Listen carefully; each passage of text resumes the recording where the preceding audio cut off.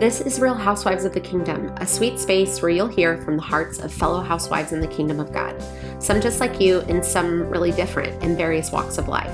We will talk about how God is walking with us through the good and the hard. I pray you'll be encouraged and entertained as we laugh and sometimes cry together. Most of all, I hope it reminds you we're in this together and you are not alone. We are still in our Define Ministry series, and today's guest is Beverly Powers.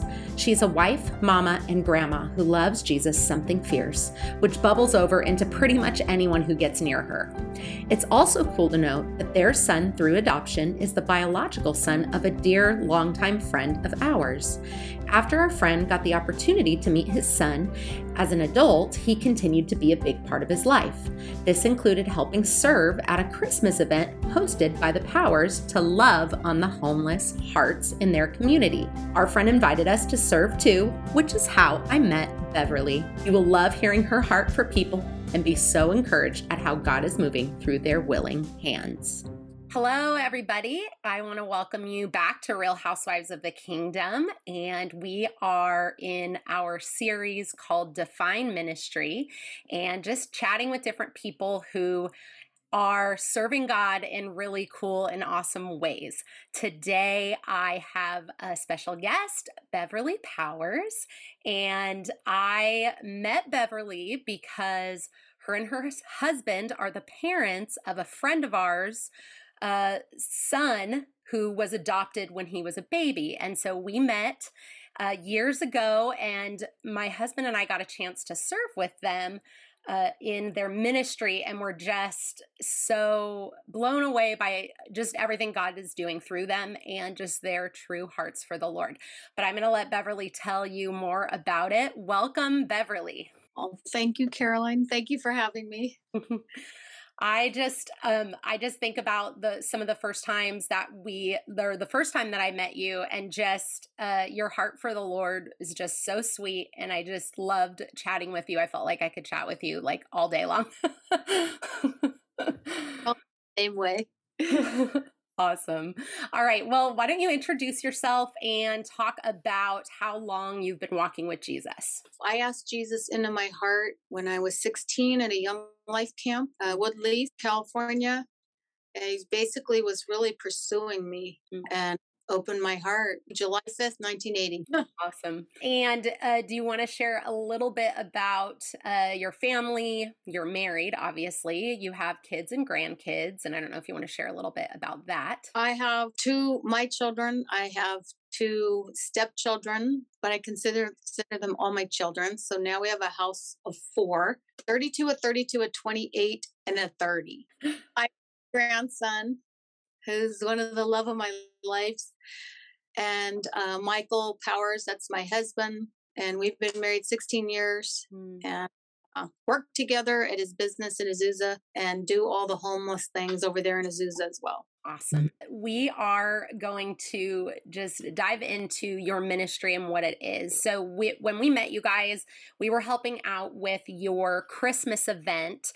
There is a community of homeless people in the city that they live in Azusa, California, and they really reach out to them in a unique way. And so why don't you tell us how the ministry got started and about the ministry and exactly what you guys do? I got here in 2009 to Michael's business in Azusa.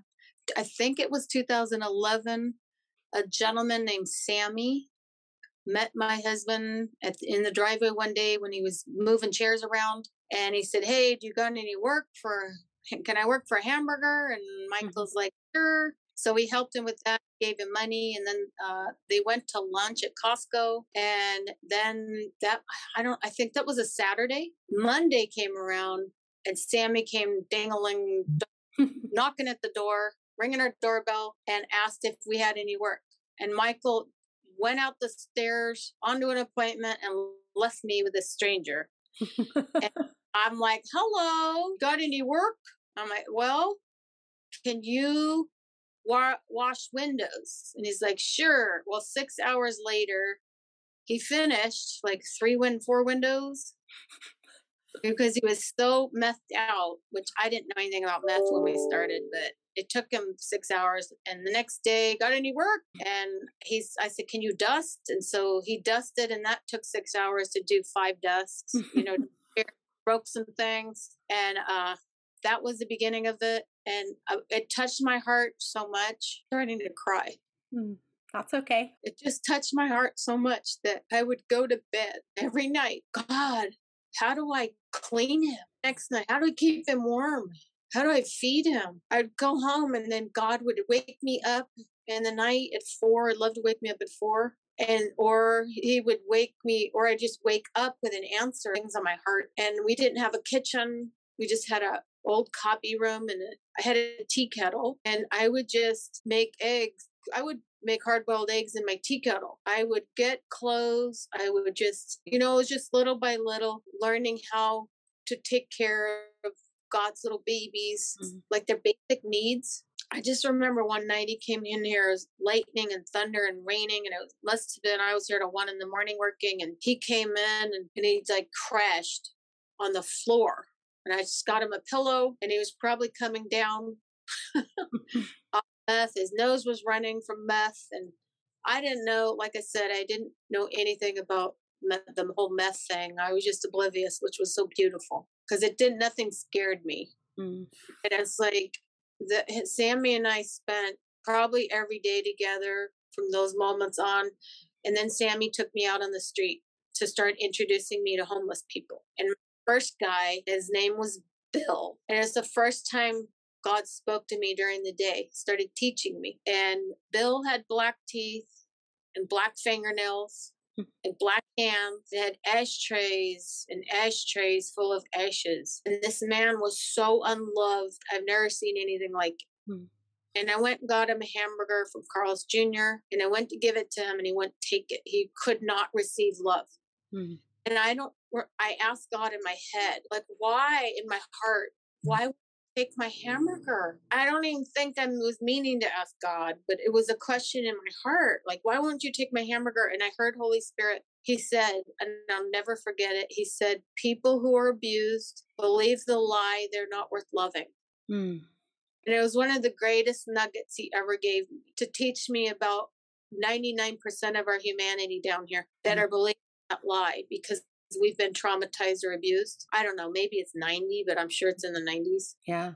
And he just gave me that. But at some point, I think it might have been that moment, he's talked to me about homeless hearts. And he said, homeless hearts eventually become homeless. And that's when he gave me the root of what a treasure. And that's basically what I believe, in all my understanding, talking to God through the years about this, is it's the orphan spirit. But it's precious for me that he called it a homeless heart.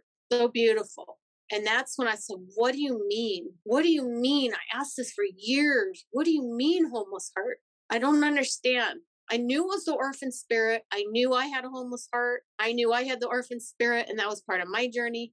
I knew the homeless people had it. But I was like, what do you mean homeless heart? How does a heart get homeless? And basically, I was talking to my brother one night about a homeless heart. And God told him right on the phone, he said, tell her to look into King Nebuchadnezzar. She will find the secret of mental illness. And so I did. And basically, it was the same thing Satan did, where he said he lifted up his heart. And I was like, God, are you telling me that the heart and the head change position? Is that what happens? Do we leave our hearts when we're abused, when we're traumatized, when we're hurt, to avoid pain? We hide up in our head. Is that what you mean? I still never got a yes, Beverly, but it's something to do with that. I want to tell you these nuggets that he gave me that are so precious. We can have all the committees we want, discuss it, and try to help people, but we really have a homeless heart problem. I love that, what you said about what God told you, that the homeless hearts become homeless, because I think, one thing that I learned from you guys from helping out with the Christmas event was that not every single person who lives on the street or who has a drug or alcohol problem that doesn't have a home is desiring to have what we necessarily have. They might not be in a place. I think there's some people who believe, oh, just give them money, give them a house, give them a car. And that was something that you told us before we prayed, before we started the event, to just realize that these people just need to be loved on. And, they might not take, you could hand them the keys to a brand new house and they might not take it. But we need to focus on loving them right where they're at. And so I love your heart. And that was like really what I saw when we saw that event take place, is just your heart for them and seeing them for people, which they are. And I think sometimes they can seem like a problem in our society. Like, okay, this is just a problem we need to fix because we need to get them like out of our way so we can live our lives. But I really see you guys treating them as the problem is the thing that they're going through and the battles that they're facing, not necessarily that they're in our way or in the way in society. Yeah. I think our model, and this is what's so beautiful. Oh God, I almost forgot. One day I was driving into work and God said to me, "You're the hands of my heart." And I went, "Oh my God, oh my gosh, you're a spirit. Of course you are. Of course I'm your hands." I've gone to meetings where prophetic people have said, "You have a lot of people's hands in your hearts in your hands. I'm seeing hearts in your hands." Mm-hmm. I thought, wow, what a privilege for us, to care for people's little wounded hearts, to love people's heart, to nurture their hearts, to, and part of my thing, I'd chase people down the street and just say, "You're worth loving. You're worth loving. You're worth loving." And I'm telling you, I would do this after this one guy. His name was Tito. And I know he's long gone. He's probably in heaven by now. I haven't seen him. I would just chase him. He was literally unlovable. He rejected love. And I knew that he was under that lie. He was in agreement with that lie. He wasn't worth loving. So one day I finally got him and a tear went down his eye. I broke through that lie. And I thought, man, our job is to bust the lie that people are not worth loving. I don't care if you're homeless or not homeless. There's so many of us that have been through divorce and trauma and abuse who believe that lie at the deepest level subconsciously and don't even know it. That's our job, is to love people down here, to love God with all our heart, soul, and mind, and to love others as we love ourselves. What does that mean? We have to receive God's love. There's a lot of, like me, I've had to learn to receive I'm worth loving, to believe I'm worth loving, to break that lie that I'm not worth loving. How can I love others if I don't believe I'm worth loving? I can't give them God's love if I haven't received it either. So if that's my journey, and I'm here to love people, whether you're homeless or not, they're not they're not Michael and my project. And that's something we teach people that come and help and want to love and serve. It's like, okay, people are not our project. We're not here to fix them. We are not here to preach to them. We're not here to shove Jesus down their throats. We have really strict rules. We have adopted this family, and it's like our model is really, God's given us instructions basically to adopt people like family and love people like family. And this is called our Azusa family. We don't advertise the word homeless. I usually don't use the word ministry or anything. I said, this is our Azusa family dinner. I'm trying to just get that culture because I don't want to call them a people type. This is the people we've adopted and we love them. And whether they're in jail, we have a few in jail for murder. We've got people who have died with people, I can't tell you, they're just little rascals. But we love, and love is the fruit of the Spirit. There is nothing greater. There's no law against the fruit of the Spirit. So that's the greatest fruit we have to kill the enemy's lies. And to set people free is just loving people. And I think the model God wants us to do with homeless, with everybody, really, we're all the same people, is to come as you are. It's just to be God to people. With God, what is He? Come as you are. You don't have to be religious. You don't have to stand on your head. You don't have to do devotions or read the Bible through. Just come. I want to love you. Just be loved. Well, and that's what attracts people. Like I think of Jesus' ministry on the earth, and like He met people in their needs. I've been reading through Mark, and I'm like, he met them in their need when they had leprosy, when they were paralyzed, and he had dinner with the most despicable people of the town, the tax collectors and the prostitutes and, all of these people. And it's so cool because he met them right where they were at and loved them. And I love that you said that you don't view them as projects. And I think it's why you guys have had such a successful family, why people have trusted you with their lives and their hearts, because you have honestly come at it as it isn't a project. And even with the word ministry, and this is why I'm doing this series, is because I feel like while ministry within the church is great, that there is many other ways we can serve God in our communities and in our lives. And so that is I love that you said that even using the word ministry can sometimes maybe bring not the right view that you want to it. Yeah. I just love people, right? Mm-hmm. That's how I see it. So whatever that means, what's love? That's service and sacrifice. That's simple. Mm-hmm. I'm going to sacrifice my time and I'm going to care for your need. I'm not going to hurt myself doing it. You can't come here till 5. I'm sorry, go away. We have a business. I love my employees. I love my customers. I'm sorry, don't come here till 5. So if you love people, you also love yourself and you give boundaries. Yeah. So that's interesting. And that's important too.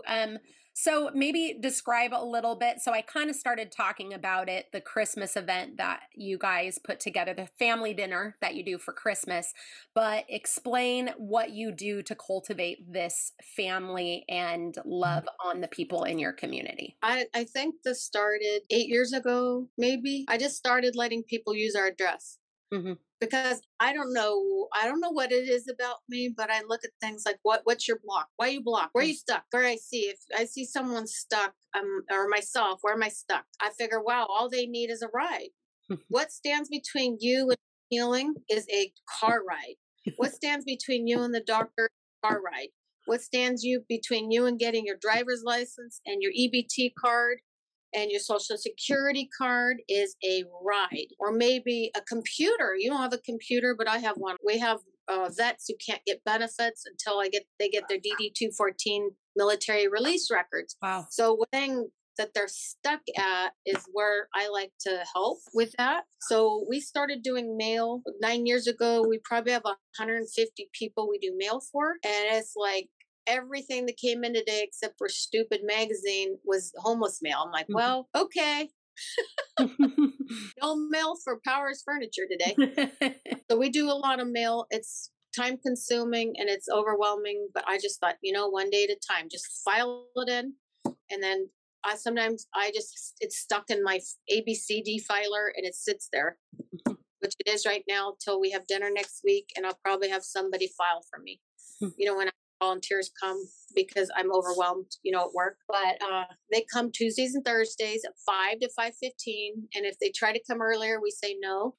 But that's their little mail call. We're not a mail service, but we do mail. And now LAHSA, and it used to be Los Angeles Mental Health Center Division 3 triage team, and then LAHSA bubbled up. So now LAHSA Division 3 we work with, and they call me and they pick up people's driver's license and EBT cards so they can help them get assistance because they need the EBT card, especially to start getting them into hotels and apartments. Mm-hmm. And do dinners. We do dinners once a month. It used to be every week until our business started exploding and we had to just keep dropping it down. So we do once a month because we're not a food bank. We're not a meal service. We are just people who love people and we want to connect with them. LAHSA has been going crazy with the sheriffs cleaning out the riverbed here for a year. So we're probably down to 30 people in the riverbed. Our numbers are shrinking. Wow. Good thing. And I don't even want to say a bad thing. It's just a shift. Mm-hmm. Shift that's been happening as people are going into housing. And so we're helping LAHSA get people into housing. But they're leaving our lives a little bit. Mm. And so we're missing them, but they're coming back to the dinners to say hi to each other. Because little loophole problem with the housing is they're putting them in areas where they're all alone. Huh. And it is a problem. And so a lot leave their housing back to the riverbed because they're lonely. So that is a little issue. I don't think LAHSA has really thought about that. We're trying to help educate them. Even if you have the resources and are an outgoing person and a job and all of the things. I mean, we just moved in March, and it's not easy. It's not easy to start community in a new place, even when you have other things put into place, not, especially so if you have a mental illness or other issues that you're dealing with. I mean, I can't even imagine how hard that would be for them. Yeah. So a lot of them end up coming back. I don't know how this housing thing's going to pan out. We're just watching it. But I watch God's a seasonal God. You look at the seasons, he's a seasonal God. Seasons are a big deal. Yep. And it's real important we keep shifting when God sets a new season in place. Maybe your mission is the same, but it's shifting, right? Mm. Now we're down to probably 40 people showing up for dinner. Does that mean we're failures? No. Now sometimes only one person comes for meal where there used to be a line of 30. So we're in a huge shift right now. And I'm always like, okay, what's next? Where are we going? What does it look like now? It's so important that we keep asking God, what does it look like now? Mm. Are we going to do less homeless right now and shifting our areas somewhere? Or, eventually we're going to sell the business, and we have an engraver and we have bracelets we're going to do, and a whole thing we want to start in the city of Azusa and hopefully be able to replicate it through the country where we adopt people. We give them a bracelet. We have a database for first responders, and we know all their information. If something ever happens to them, we want to start that here. We haven't been able to because our business has gone crazy. Now, if God makes business go crazy, we've had to just back burner that. It's just not the season yet. But God's planted it in your heart, obviously, and it's like a dream, which is really cool. Yes, and he gave Michael a dream that night and me a vision of the bracelet that morning, and we both came out in the hallway and went, oh my God, guess what I just saw? Guess what I just saw? I knew it was from God, which was really cool, but it wasn't for right now. That's always tricky when God gives you a vision for the future, and then you're like, wait, when is it? This is exciting. Our bracelets are sitting, the engraver's been sitting, and now we're getting close to Michael retiring and selling the business, and maybe we can start getting grants and be employees and all that, bracelets, and that's a whole, we don't know. I'm just like, okay, God, I'm going to move with your season, That's awesome. Hey guys, it's Kevin and Caroline Rogers. As you probably know by now, we love our marriage and are so passionate about giving others the tools they need to truly have a joyful marriage. It breaks our hearts to know the divorce rate, whether you are a Christian or not, is 50%. Yikes. We also know that nobody gets married and hopes to have a divorce. Exactly. This is why we feel God has given us the motivation to equip as many couples as possible before walking down the aisle.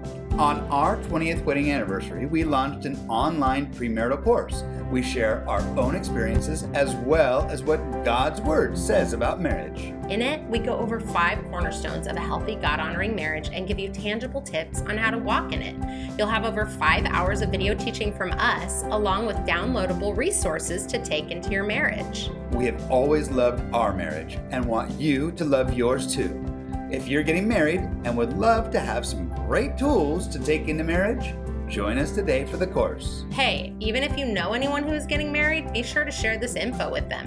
Link to the course is in the show notes or on our website, marriedrogersneighborhood.com.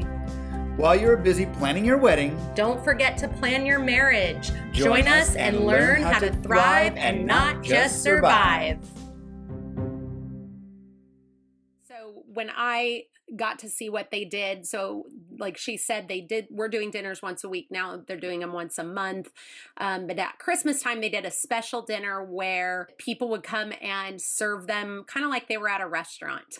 It was like a family dinner and they were at a restaurant and we had entertainment. That's what I did actually. I was an aerialist for a lot of years. And so I got to come and do a little performance for the Lord, really, but their family at the dinner. And so it was really cool to see. That's so interesting that they're moving them to houses. How many people were in the riverbed previously, do you think? Before they started moving? 150. And they're probably 30 people maybe. or less. Wow. They're there and oh, you're still there, because they're evading the sheriffs. They just keep moving and hiding, and that's what the sheriffs have been doing this clean out for 10 years. Then they just move, and then they clean out, and then move. But this has been super serious. It's so cool, though, because, I mean, one of the things you shared with me the last time that I was with you was there was a young woman who had a baby, and the baby was taken from her, but she'd had a C-section, and they had only put her up for a certain amount of time in a hotel to heal. And you guys were like, there's no way, she has to have some more days. She's really still not healed to get on the street. And I thought that was so cool. And then I think that, correct me if I'm wrong, but that you guys even kind of helped facilitate making sure the baby got to the right type of people to be able to get adopted and hopefully get out of the system. Oh my gosh, that was an amazing story. Dean's baby, she got pregnant, beautiful pregnancy as far as the mom is concerned. She wanted the baby. There was no rejection in utero, which was beautiful. She loved that baby. Even in the hospital, she was just kissing it and naming her, and just total denial that she could keep it. But that baby had a great in utero as far as her mother's attitude and thoughts about the baby, which I was so proud of her. But she was supposed to have the baby in March. And then one day, Brian, the dad, came running here and said, Janine had her baby. So I ran over to the hospital, called Michael. I said, Michael, she had the baby early, but was on time. They were just off on their care. I said, go get the adoption papers quick, because we had talked to her about it. And he printed everything out and ran over there with adoption papers. CPS was already over there. The baby, when we got there, she was at least holding the baby. And CPS was like, who are you? And we're like, she's adopting this child. We found parents. We actually came over with a book to Janine and said, you want to pick a parent out? And she picked a couple out through Nightlight Christian Adoption Agency. Michael's on the board. So we knew what to do. And so we brought the book. She picked the parents down in Orange County and signed all the paperwork, and we kicked CPS out. So, oh my God, that was an amazing moment. It was the greatest triumph ever to kick them out. So that baby didn't get stuck in the system with a mother who was going to be selfish, not give it up for adoption, and make the baby just stay and go in foster homes and have another abused life and uproot and move and uproot and move. And you know how the life goes of a foster child. Mm-hmm. It's a very hard life for a child. Anyway, so that baby's in a beautiful home with a couple, beautiful Christian couple. And they send pictures all the time, and has kept in touch with Janine and sent pictures to Janine all the time. And it was just beautiful story. And we did another one. We did a baby adoption a few years ago, 2 years ago. So we've been able to get 2 gals to give their babies to adoptive parents. That's so incredible. So not only are you serving your community of homeless hearts, but you guys both have a very close heart to adoption. So it's so cool that God kind of like melded the two worlds that are on your hearts. My sister is in the middle of adopting my niece right now, and that's been a pretty incredible thing. And I think about you guys actually all the time through this whole like process. Well, you know that what the Bible says about Abba Father and adoption. That's God's model, is to adopt us really as sons and daughters, not just kids anymore. We're not just little human beings. We are actually sons and daughters of the Most High God. We're adopted. We're accepted in the beloved. You know, Yeah, good model for us. And you look at the Old Testament, and things on God's heart is the widow and the orphan. Mm-hmm. It's so on His heart, because He knows we get broken. He knows we get hurt. He knows what happens to our heart and our head. He knows how we get helpless, and then we get demonized, and then get into self-medicating and everything. And we're His precious little babies, you know? And I think just adopting people and unloving people is just so powerful, you know? Absolutely. And I just love to even, and we don't have time to even really go into sharing all the stories you've even shared with me over the times that I've been with you, but just, the opportunities to pray with people and just really I mean, you've shared kind of where you meet their physical needs and their emotional needs, and the fact that you're not shoving Jesus in their face, but you are being the hands and feet of Jesus and sharing with them when their hearts are wanting to hear about him and wanting to know who he is. Yeah, I'm not the greatest intercessor, but I love praying with people. And anyone, and if I ask them, they will sit down and do inner healing with me.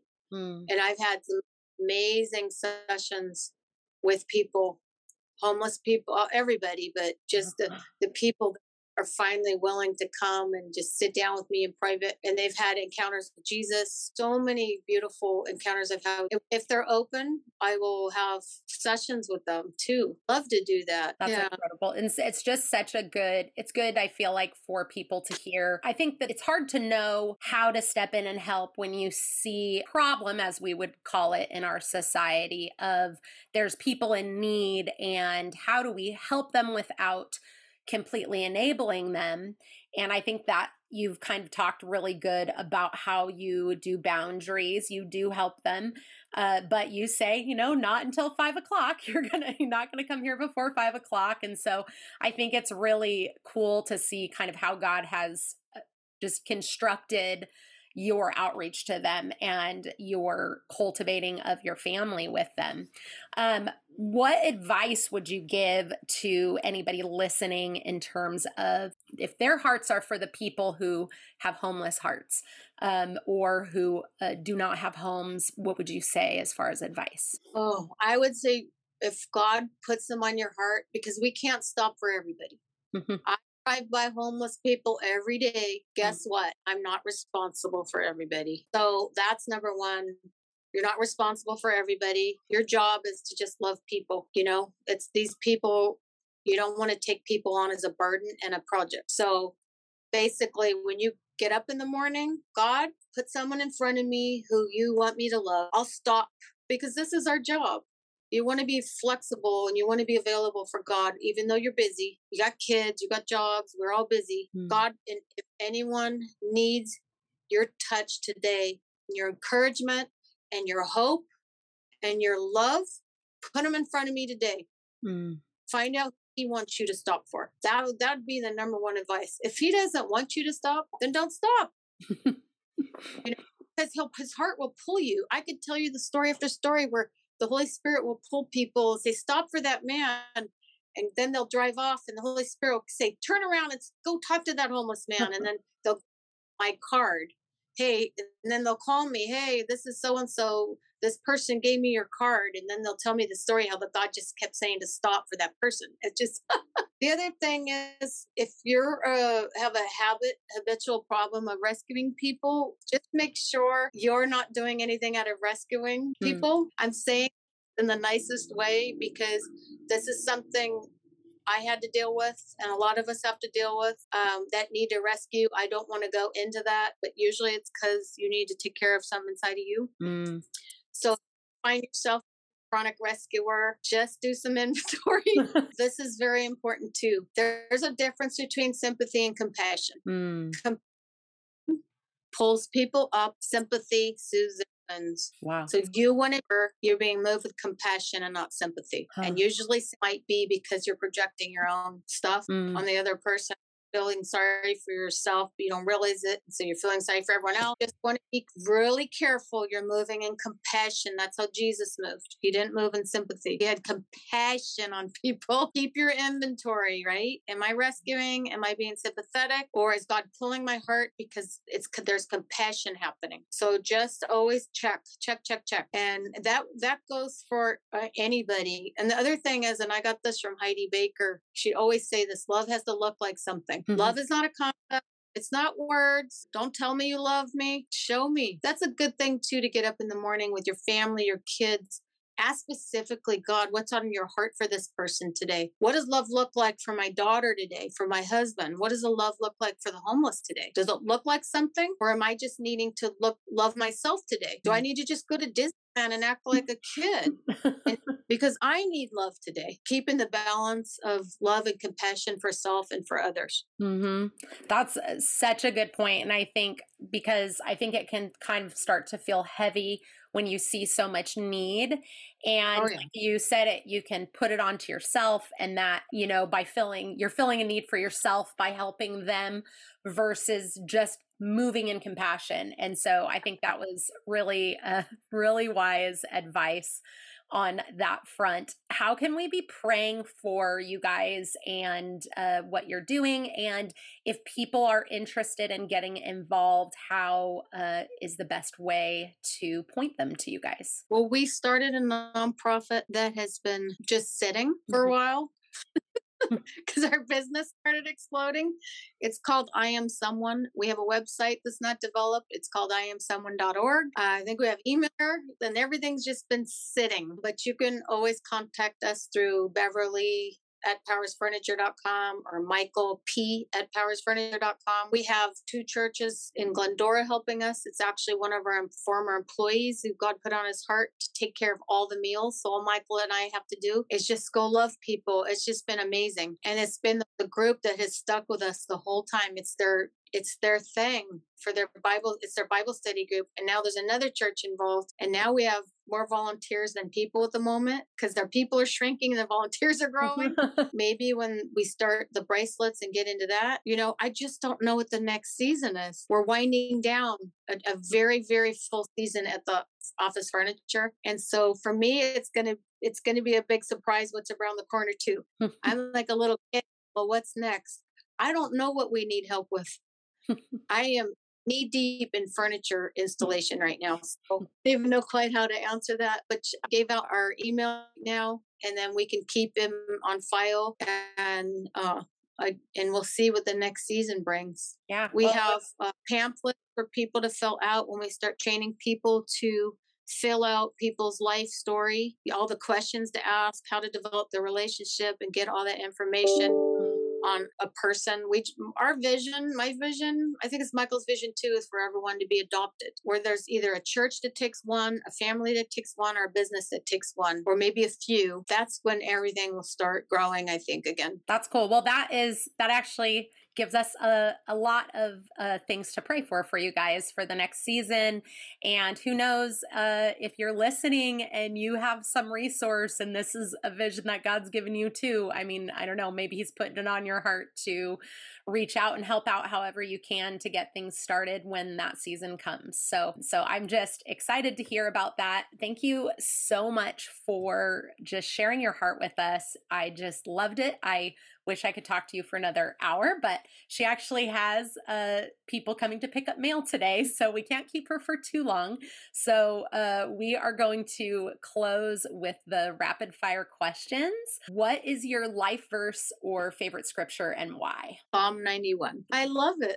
Oh my gosh, that's the other thing. I started searching the Garden of the Heart, and that's an incredible dive into the word. It's strung through the whole Bible. If you look up the word garden and do a search in the Bible, Jesus died in the garden. He got arrested in the garden. Adam and Eve were started in the garden. It goes on and on and on.